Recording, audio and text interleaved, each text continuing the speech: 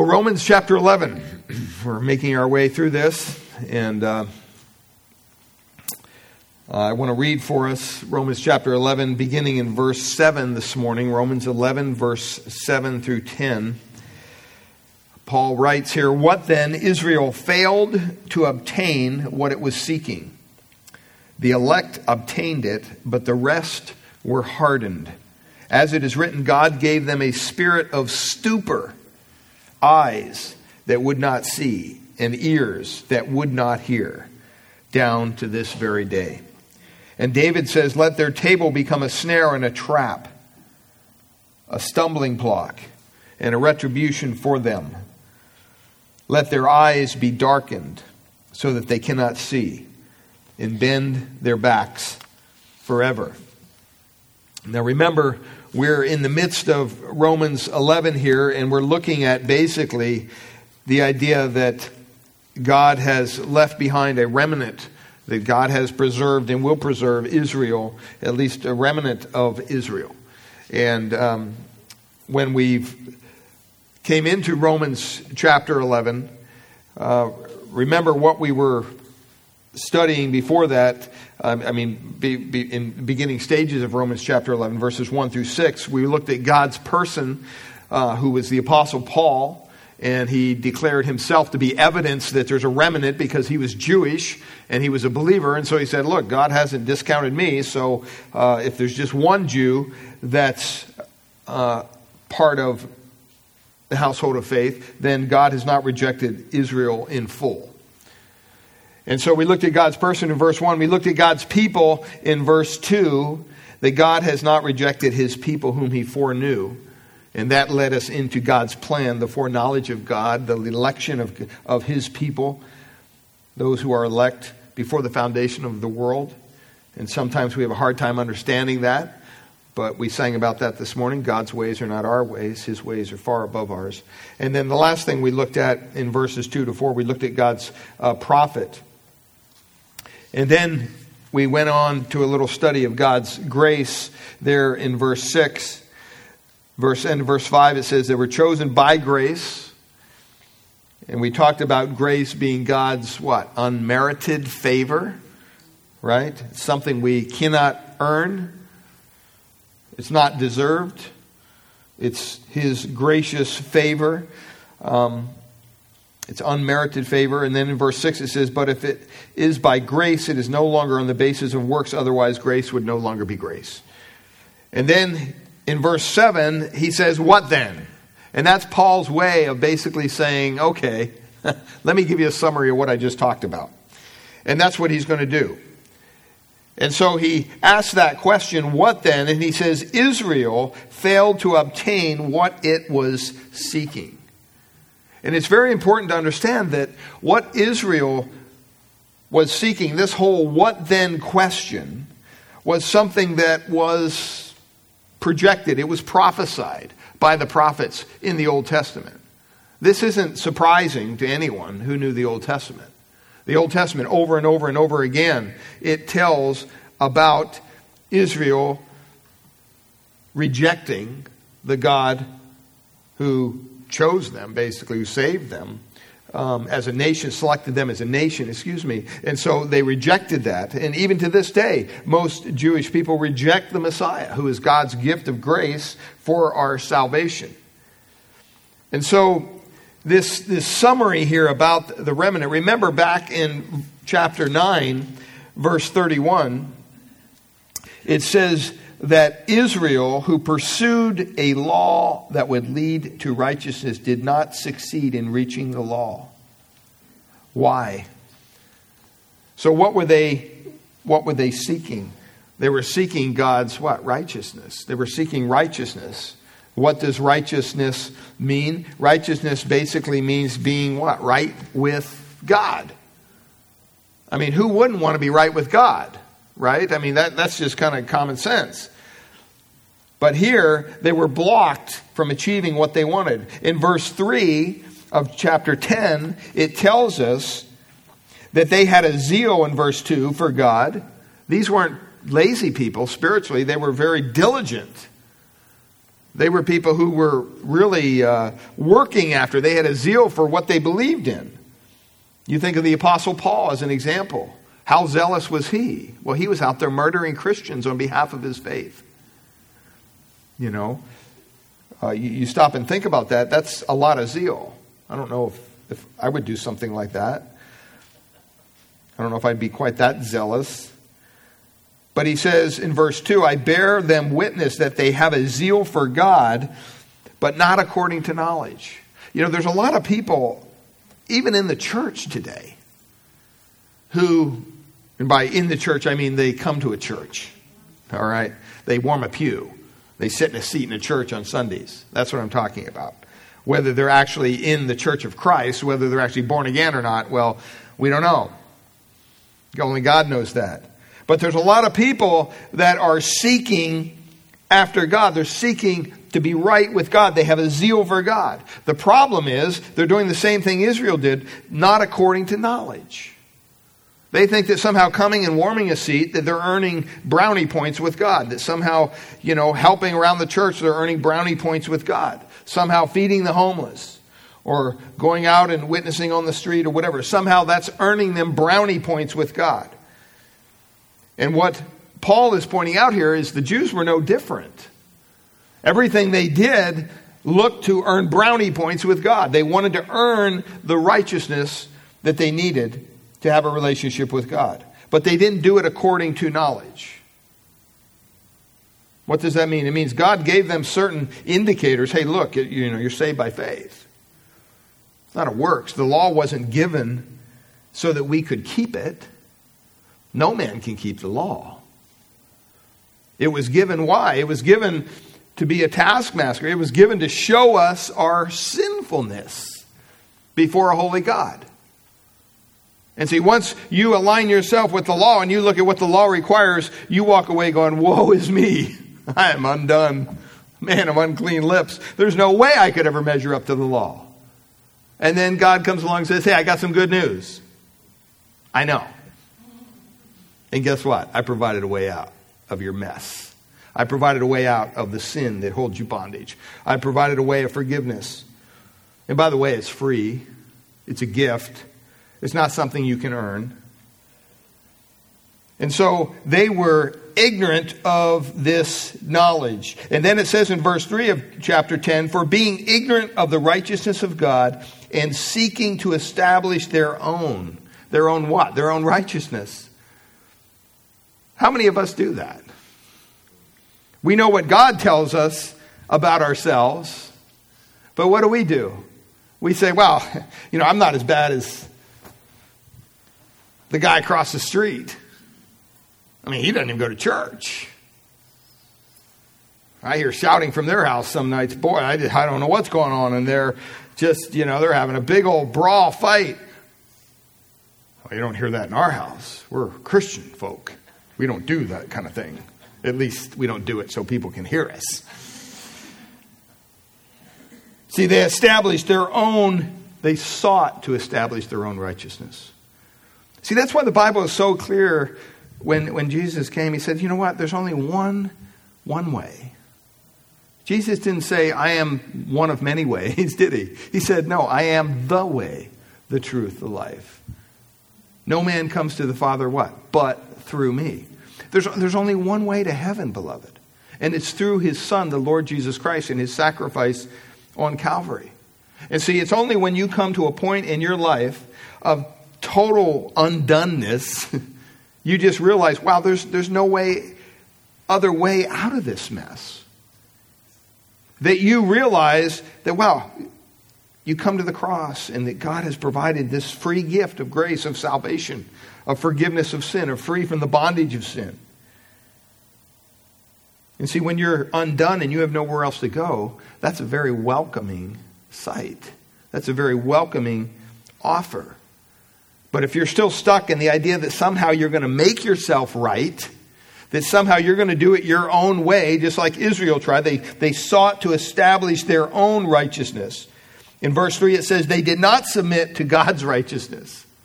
Big mistake. Big mistake. Verse 4, says, therefore Christ is the end of the law of righteousness to everyone who believes. What was Israel seeking? It was seeking being right with God. It was seeking righteousness. That word seeking there, zeteo, and it has a little word in front of it, epi. And what that means, basically, in the original, is that they set themselves to seek. They sought with all their might. They just didn't casually seek. No, they were really, really seeking. If I told you this morning, you know what? I hid a bag of gold Cougaron somewhere here in this room. And it's worth $10,000. And the first person that finds it gets to keep it. Ready, go. I don't think you just go, well, let's see, it's not on the seat next to me. Well, it's not under my seat, I give up. No. What would you do? You would start looking. You would want to find that bag of gold. You would probably spend all day if you had to. Why? Because you knew that the payoff was there. If you found it, it would be yours. That's really what this is saying here. Is in verse 11, when he says that they were seeking, or verse 7, 11:7, Israel failed to obtain what it was seeking. It means that they were seeking something with all their might. They were seeking to become right with God. And the present tense in the original language means that, you know what, they just didn't seek for a little while and give up. They continually sought. And they sought with vigor. They sought with energy. But look at what it says here very clearly. It says they failed to obtain it. They failed to obtain what they were seeking. Why? Because they weren't seeking in the right manner. They weren't seeking the right righteousness. They were seeking a righteousness of their own. We don't have any righteousness. The Bible says there is none righteous, no, not one. So why would you be seeking after your own, to establish your own righteousness, when God's word clearly says, you know what, there is none. There is no righteousness. You have no righteousness in and of yourself. You notice in verse 7 there, it doesn't say his people failed to obtain what they were seeking. What's it say? It says Israel. Israel failed to obtain.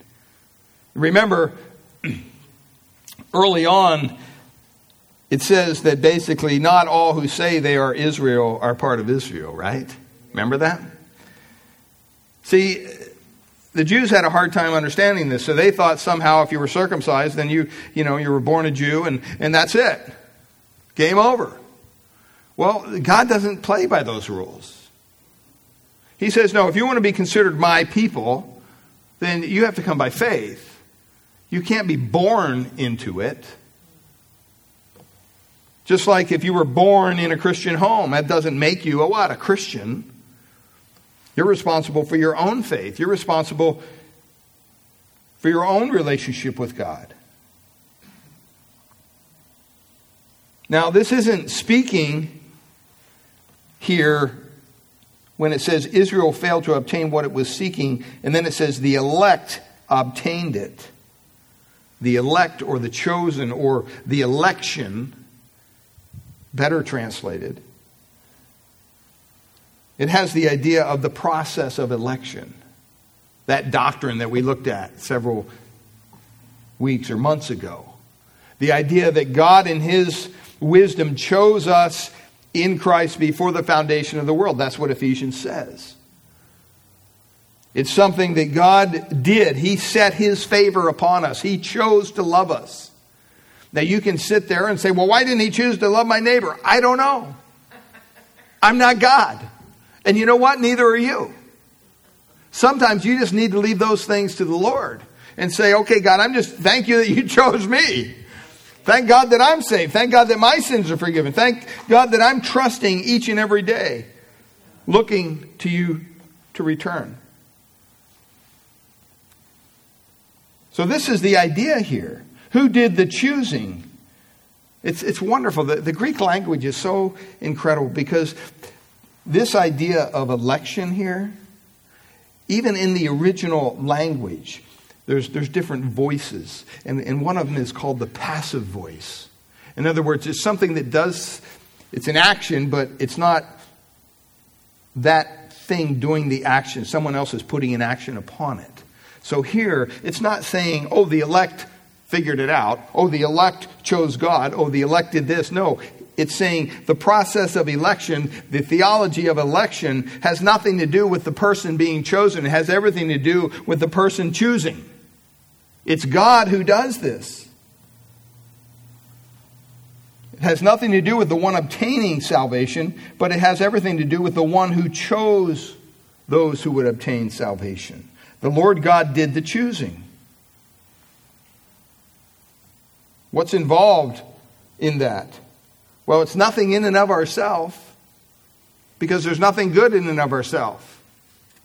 You can't say, well, God chose me because, I'm good looking, or I got a good voice, or I can play the trumpet, or whatever. No. That's not why God chose you. God chose you because He wanted to. And I don't know about you, but that even makes it more special. Doesn't it? Yes. I mean, think about it. If you, if I invited you over for dinner and you said, well, why did you invite us over for dinner? Well, because I know because you make that banana cream pie and I love that banana cream pie and you brought it. So, hey, this is why I invited you. You'd go, wow, that's kind of rude. You mean you just invited me to have my banana? Yep, that's it. But if I invited you over just because I want to spend time with you and get to know you better, that would mean something to you, right? And see, that's how God works with us. The majority of Israel, the Israeli people, did not obtain what they were seeking. They were seeking righteousness. They were also seeking a lot of other things. They were seeking a kingdom on earth. Remember all the disciples and Jesus when He came and He had all those followers and they were going to Jerusalem and they thought, wow, this is it. This is when He's going to set Himself up and this is going to take care of the Romans and everything's going to be fine. And all of a sudden He's hanging on a cross and He's dead and they're going, whoa, what happened? This isn't what we planned, Jesus. See, they sought a lot of things. And I think sometimes we have to be careful what we're seeking. In our daily lives, in our personal lives, in our ministries. I had a pastor one day ask me, well, what are you doing at Grace to grow the church? And I said, well, what do you mean? Well, how are the numbers doing? I thought, oh, here we go. And that's just where they were at. And I remembered what John MacArthur said one time. And I said, Jesus Christ said He would build His church. I don't want anything to do with it. I just want to stay out of His way. And if that's 50 people, that's 50 people. If that's 500 people, that's 500 people. God knows exactly what He's doing. See, it's so freeing to be part of a ministry where we're not focused on those things. I remember in youth ministry planning big events, sometimes even with 2 or 3 other churches. And we'd get to the night of the event and due to weather or just due to poor scheduling or whatever, we planned for 150 kids and we had 15 show up. And some of the leaders are going, well, what do we do now? Do we just cancel it? It's like, well, wait a minute. We got 15 kids here that showed up. You can't just cancel it, right? It's not about the numbers. It's about following through. And so we'd go ahead and do the event. And you know what? It actually proved to be some of the better times that we shared with these kids that we were discipling. And so you notice in verse 7, it says, Israel failed to obtain what it was seeking, that righteousness. The elect obtained it, but the rest were hardened. The elect obtained it. Why did they obtain it? Because they were elect. Not because they sought harder.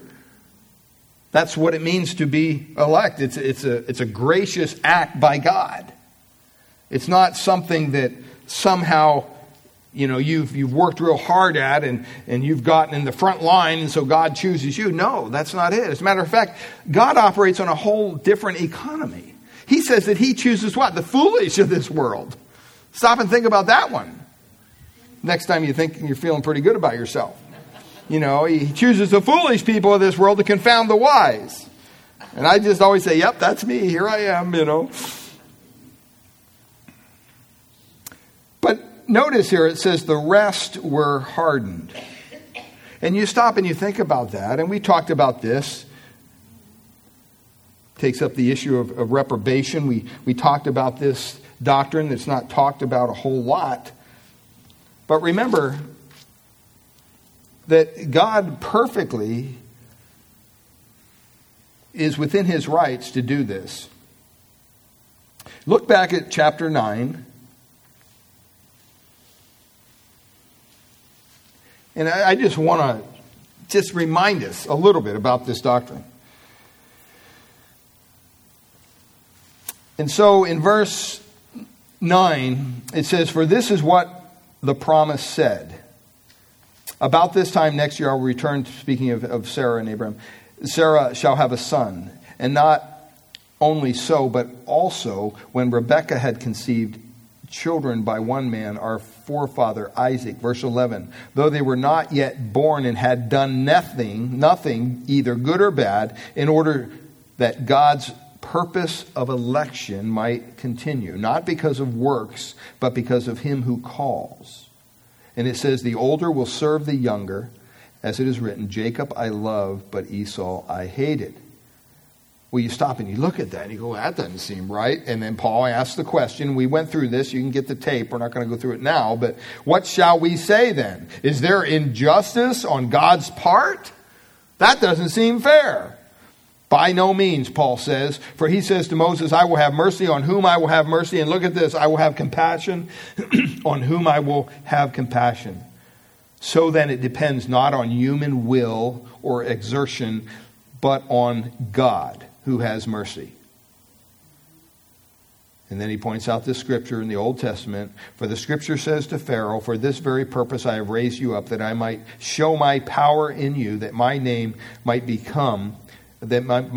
proclaimed in all the earth, so that when he has mercy, then he has mercy on whomever he wills, and he hardens whomever he wills." Verse 19, "For will you say to me then, why does he still find fault? For who can resist his will? But who are you, O man, to answer back to God?" In other words, you just need to sit down and be quiet.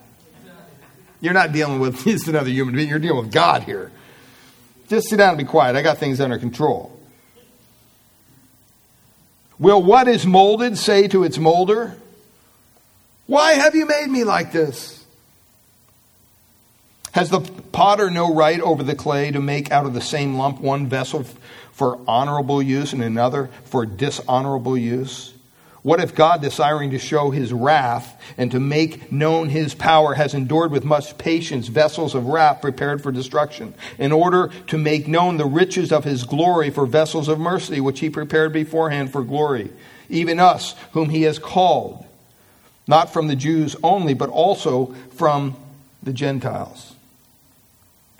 And he goes on there. But the important thing that I want you to see there is that, you know what? God is within his rights to harden whom he wants to harden. And don't buy into the lie that says, well, then I guess they're not responsible. Well, yes, they are. One thing that's very important to understand, when you go back there and you look at that text in the Old Testament when he talks about hardening Pharaoh's heart, it's not that God just out of the blue decided to harden Pharaoh's heart. There was some issues going on in Pharaoh's heart that caused God to harden him. See, God's just up there willy-nilly in heaven going, I'm going to harden you, I'll save you, I'll harden you, I'll save. That's not how it works. See, God gives us all a certain amount of light, a certain amount of information. We're all breathing air. We're all living in a body. We're all going outside. We look at creation. We go, wow. We have an opportunity to either say, wow, somebody must have created this, and maybe I should take some time to get to know that individual, i.e. God. Or, you know what? Nah, I choose not to believe that. I just think we kind of washed up on shore out of a bunch of sludge. All right? I mean, believe what you want. But I'm just saying you're going to be responsible for what you believe. You're going to be held account. No one is going to be in hell one day saying, well, God, you didn't choose me. That's why I'm here. No. They're going to be there because of their own willful rejection of the offer of salvation that God gave them. And they're going to have to pay for eternity for that rejection because of their own sin. The Bible says that the result of sin is death, spiritual death. There's no gray area there. And the Bible says we all have sinned and fall short of the glory of God. So we're all in need of that salvation. We're all in need of a Savior. And so here's Israel seeking very intensely to be right with God, but they're seeking the wrong way. And yet here it says the elect obtained it. And remember, I just read who the elect are. Who makes up the elect? Both Jew and what? Gentile. So in the Jewish mind, they're going, wait a minute, Gentiles are getting saved? I mean, they're like dogs. That's what they thought. They had no respect for those outside of their Jewish faith at all. That's why Jesus got in so much trouble, because he's always talking to the Gentiles. They're going, whoa, what are you doing? See, and see, it's very important, I guess, for us to understand, because when you stop and think about it, here you have now the body of Christ, the people who are chosen in Christ, both Jew and Gentile. And so it says Israel, who's this state of status that God has given them all these blessings. And that's why I entitled the message, Blessings That May Become Curses. Because that's exactly what we're going to find out in the end.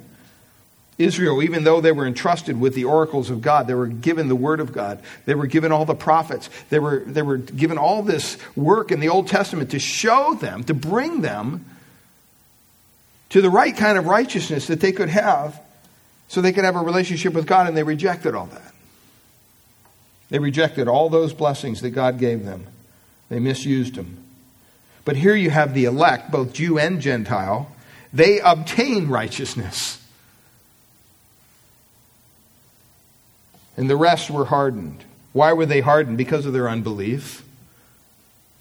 Disobedience and unbelief always works that way. You never see just God hardening somebody just for the sake of hardening them.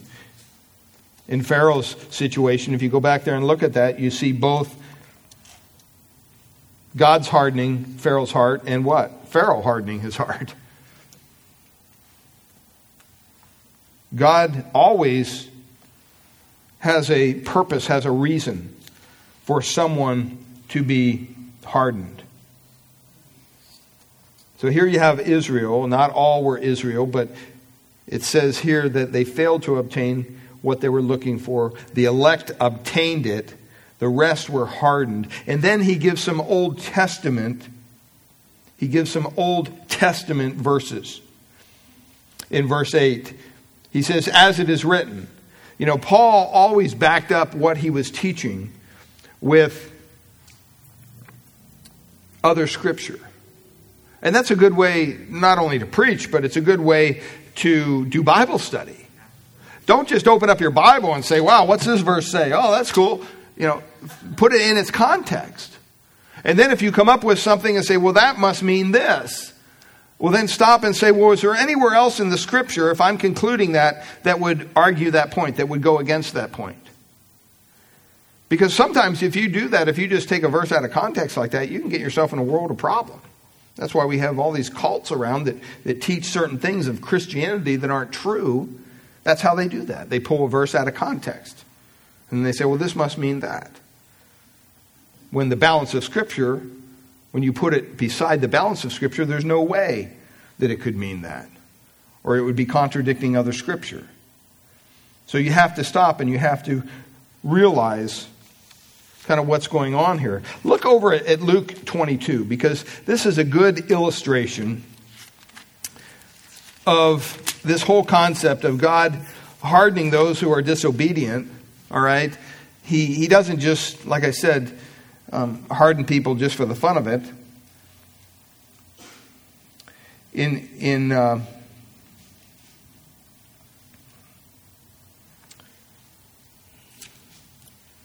Luke 22, look at verse 3. This is when they're having the Feast of the Unleavened Bread. It tells us there in verse 1, the Passover. And it says, then Satan entered into Judas, who was still there, called Iscariot, who was of the number of the 12. So here you have this guy who is one of the 12 disciples, and he's basically somebody who betrays Christ. He's there, but he's really not there. He's an infiltrator. And then it says in verse 4, it says, he went away and conferred with the chief priests and officers how he might betray him to them, betray Christ to them. So you can see that he was not loyal. He was not a true believer. Verse 5, it says, and they were glad and agreed to give him money. So he consented and sought an opportunity to betray him to them in the absence of the crowd. Now look at this in verse 7. And it came the day of unleavened bread on which the Passover lamb had to be sacrificed. Verse 8, so Jesus said to Peter and John, saying, go and prepare the Passover for us that we may eat it. Then they said to him, where will you have us prepare it? And he said, behold, when you have entered the city, a man carrying a jar of water will meet you. I mean, think about that. That's just kind of a weird thing, you know. Yeah, just go to the city to see a guy with a jar of water. He's going to meet you. Follow him into the house that he enters. It doesn't even say approach him. It just follow him. I mean, can you imagine this guy's just out getting water and all of a sudden, you know, here they come into his house. And tell the master of the house, the teacher says to you, where is the guest room? Where I may eat the Passover with my disciples. And he will show you a large upper room furnished. Prepare it there. And it says in verse 13, I love this because sometimes we miss these things. It says, and they went and found it just as he had told them. And they prepared the Passover. The idea that they just went.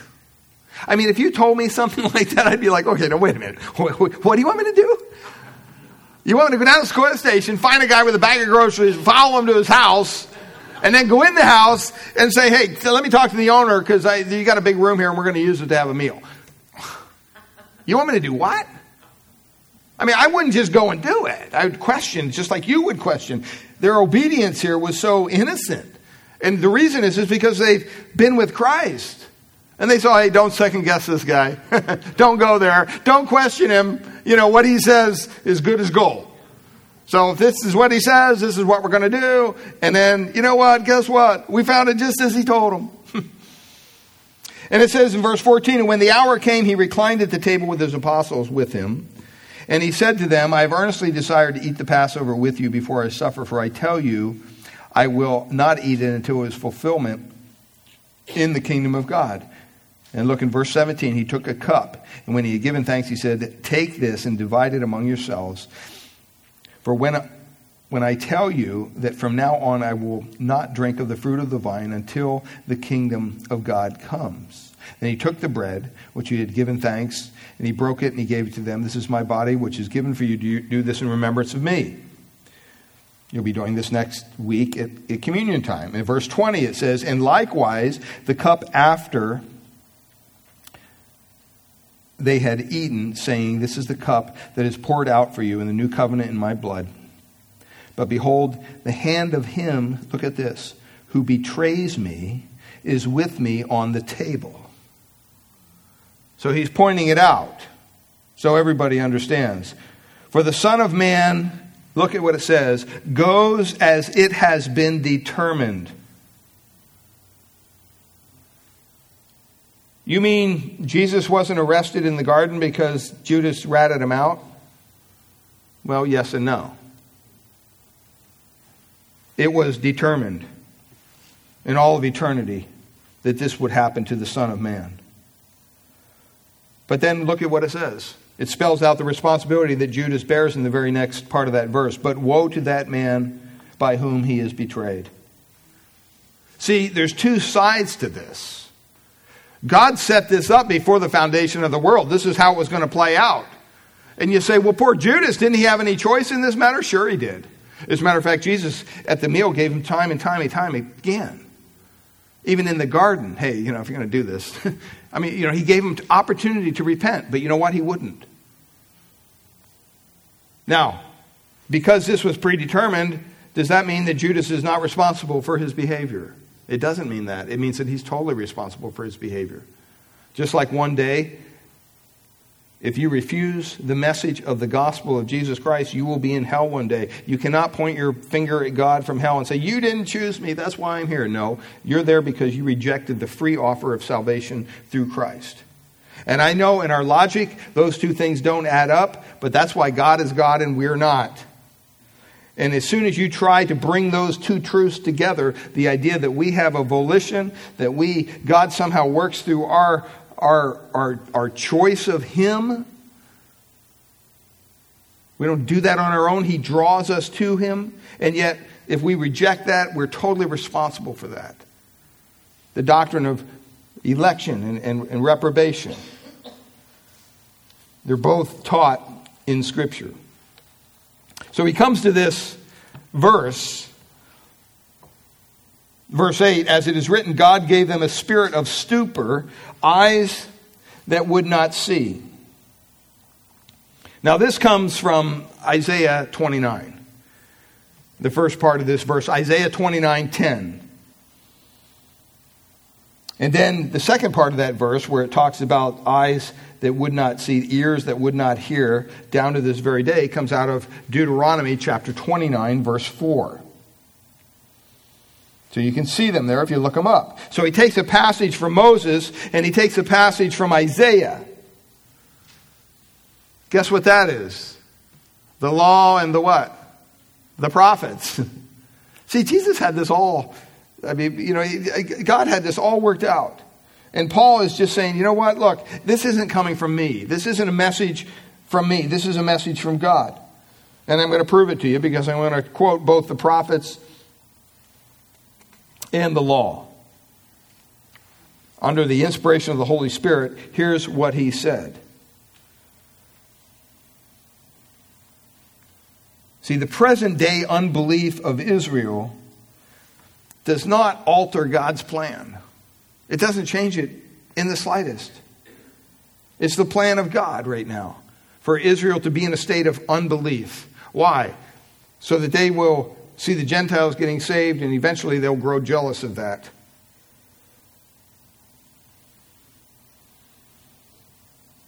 At the same time, he planned to fulfill all these promises. He planned also for Israel's rejection as well. It's all folded into his plan. See, that's why we believe in a sovereign God. That's what we sang this morning. His plans for us are plans to prosper. Now, we may go through some bumps in the road. There may be days when we don't feel like we're prospering. But you know what? Even those days are within God's sovereign plan. And there's a purpose for them. And we need to learn to embrace them. So Paul says in Moses' day, God gave them ignorance. He says that he shut their eyes, he shut their ears. And in Isaiah's day, he did the exact same thing. There's a purpose behind that. In Isaiah 6, Isaiah is told to go tell his people and that their ears would be fat, they wouldn't hear, their eyes would be closed.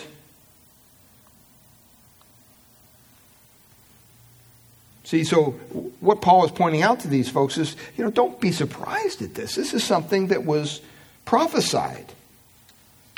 There's still a remnant. Paul doesn't lose sight of that. He says, matter of fact, I am part of that remnant, so I know that that's true. And then in verse 10, he points out here, he says in verse 9 and 10, he says, and David says, so he quotes from another one, he quotes from the Psalms. In Psalm 69, to be exact, he says, and let their table become a snare and a trap, a stumbling block, and a retribution for them. And let their eyes be darkened so they cannot see, and bend their backs forever. In Psalm 69, if you go back there and take the time to look at that, it pronounces a curse on the enemies of God. All right, this is one of those imprecatory psalms that pronounces curses on the enemy of God. And so it really points that out. It's this psalm that Jesus quoted when he made a whip. Remember when he went to cleanse the temple? It's this psalm that he quoted from. It really speaks of the holiness of God and the unholiness of man.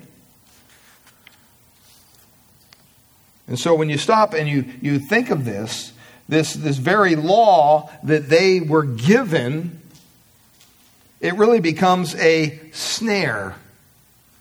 In other words, it's like, whoa, got you. You didn't think it was going to work out this way, did you?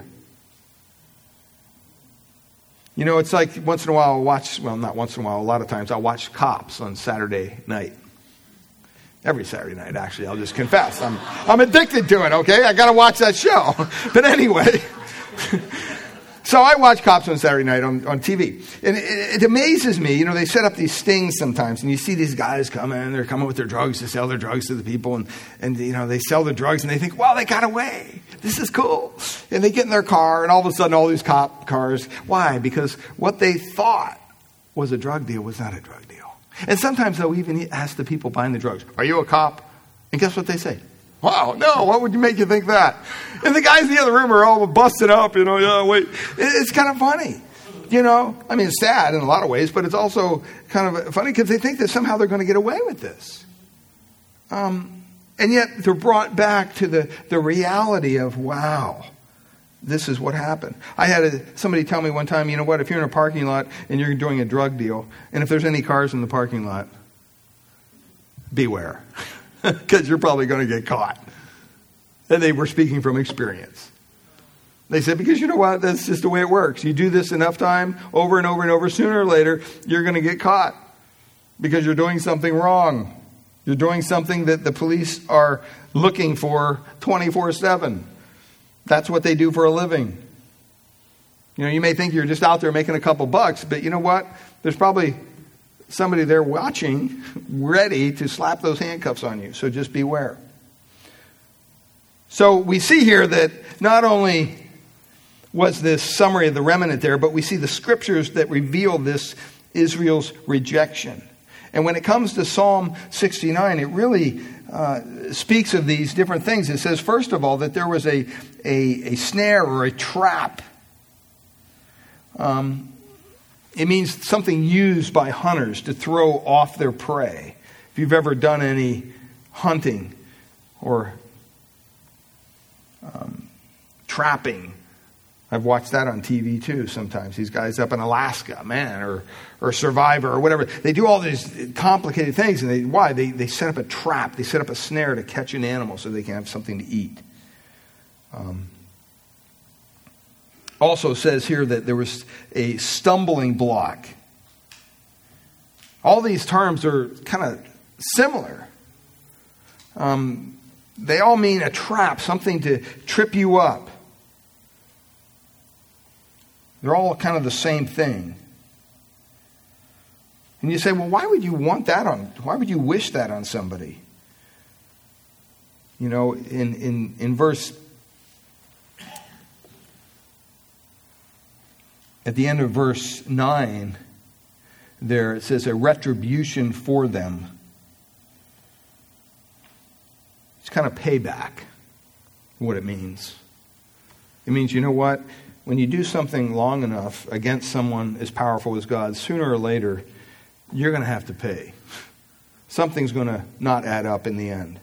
And so what is God doing? He's paying back a disobedient, hard-hearted people. Remember I think it was in chapter 10 or 9-10, where God said, you know, I waited patiently. I reached out to them patiently. Over and over and over again. You know, I just didn't whack them the first time they got out of hand. I was patient with them. But they weren't willing to yield to God's righteousness. They were too busy figuring it out on their own.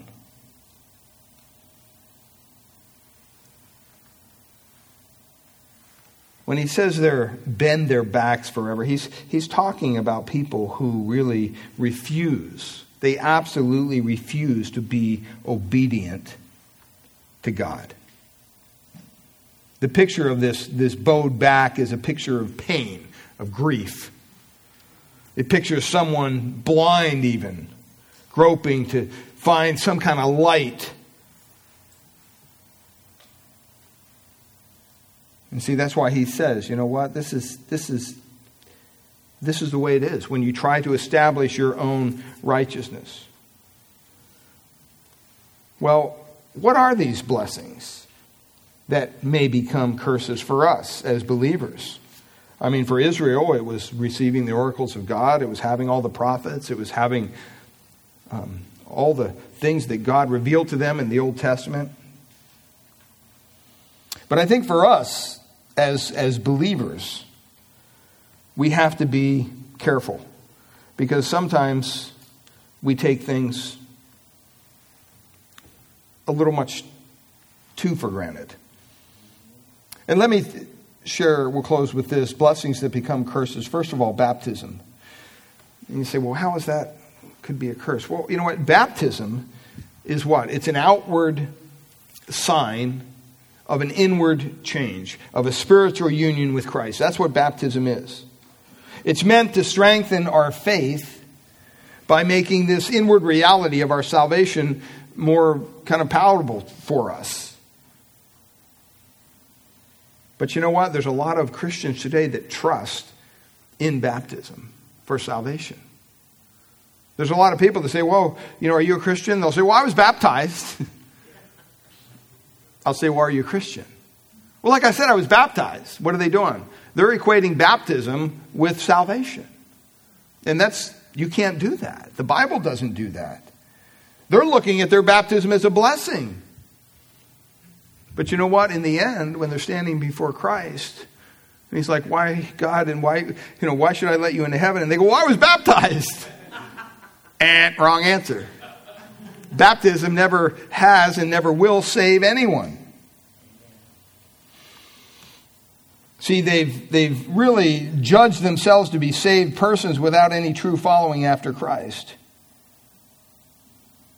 The very thing that should have been an instruction and a blessing and a revelation to others that they are new in Christ is basically a false ground for hope. They're putting their faith, their trust in baptism, just like Israel put their faith and trust in what? Circumcision, right? And remember what Paul taught about that. Just because you're circumcised on the outward, it doesn't mean you're circumcised in your heart, and that's where it really counts. I think one of the other blessings that can become curses is communion. I mean, there's entire branches of Christianity that teach that somehow when you take communion, God is imparting grace to you. That's not what the Bible teaches. That's why we don't call communion a sacrament. As a New Testament church, we don't believe they're sacraments. What do sacraments do? They're a means to earn God's grace. So you have the sacrament of marriage, sacrament of priesthood, sacrament of communion, sacrament of, all those things that the Catholic Church teaches. And so you just got to kind of go through the ropes. If you do everything in the right order, then eventually you'll end up in purgatory.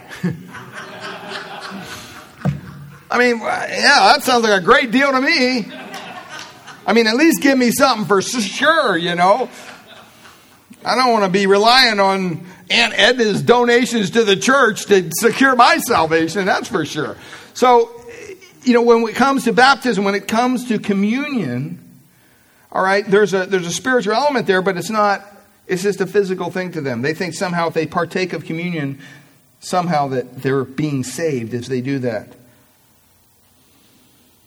If you only trust in a sacrament, that actually becomes a curse.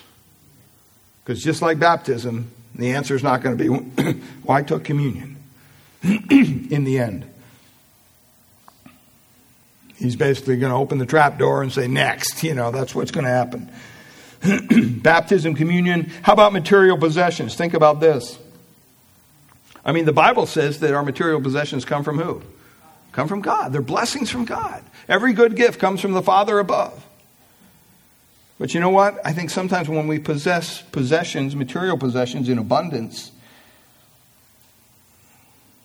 they can lead us away from God. They lead us to trust in our own hard work and our own ingenuity and our own ability to earn more material possessions. And it becomes a vicious circle. They should lead us to become have more gratitude toward the Lord. So even material possessions can become curses that were intended as blessings. And then even the Lord's Day, and this is kind of important for us to realize.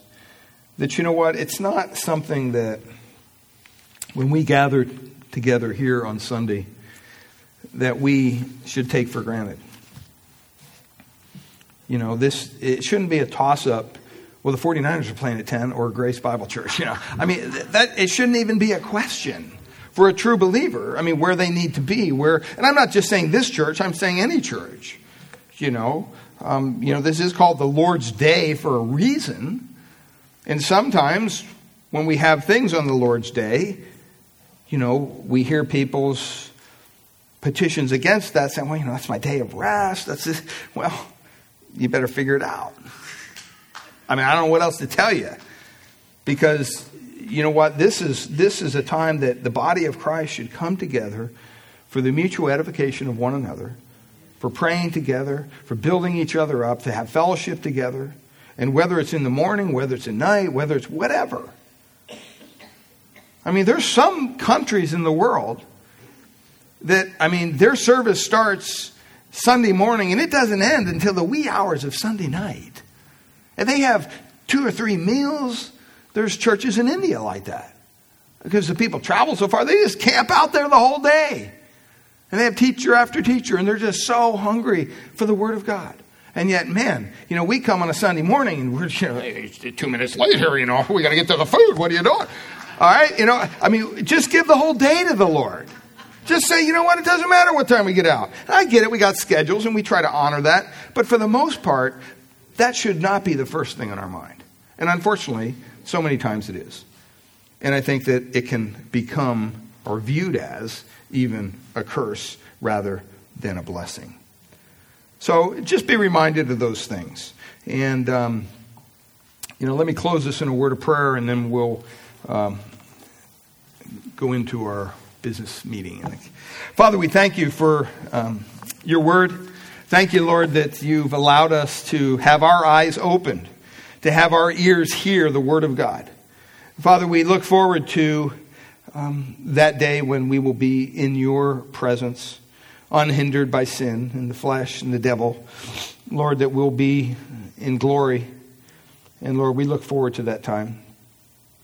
And yet, Father, we're still here in this earth, in this place called earth filled with sin.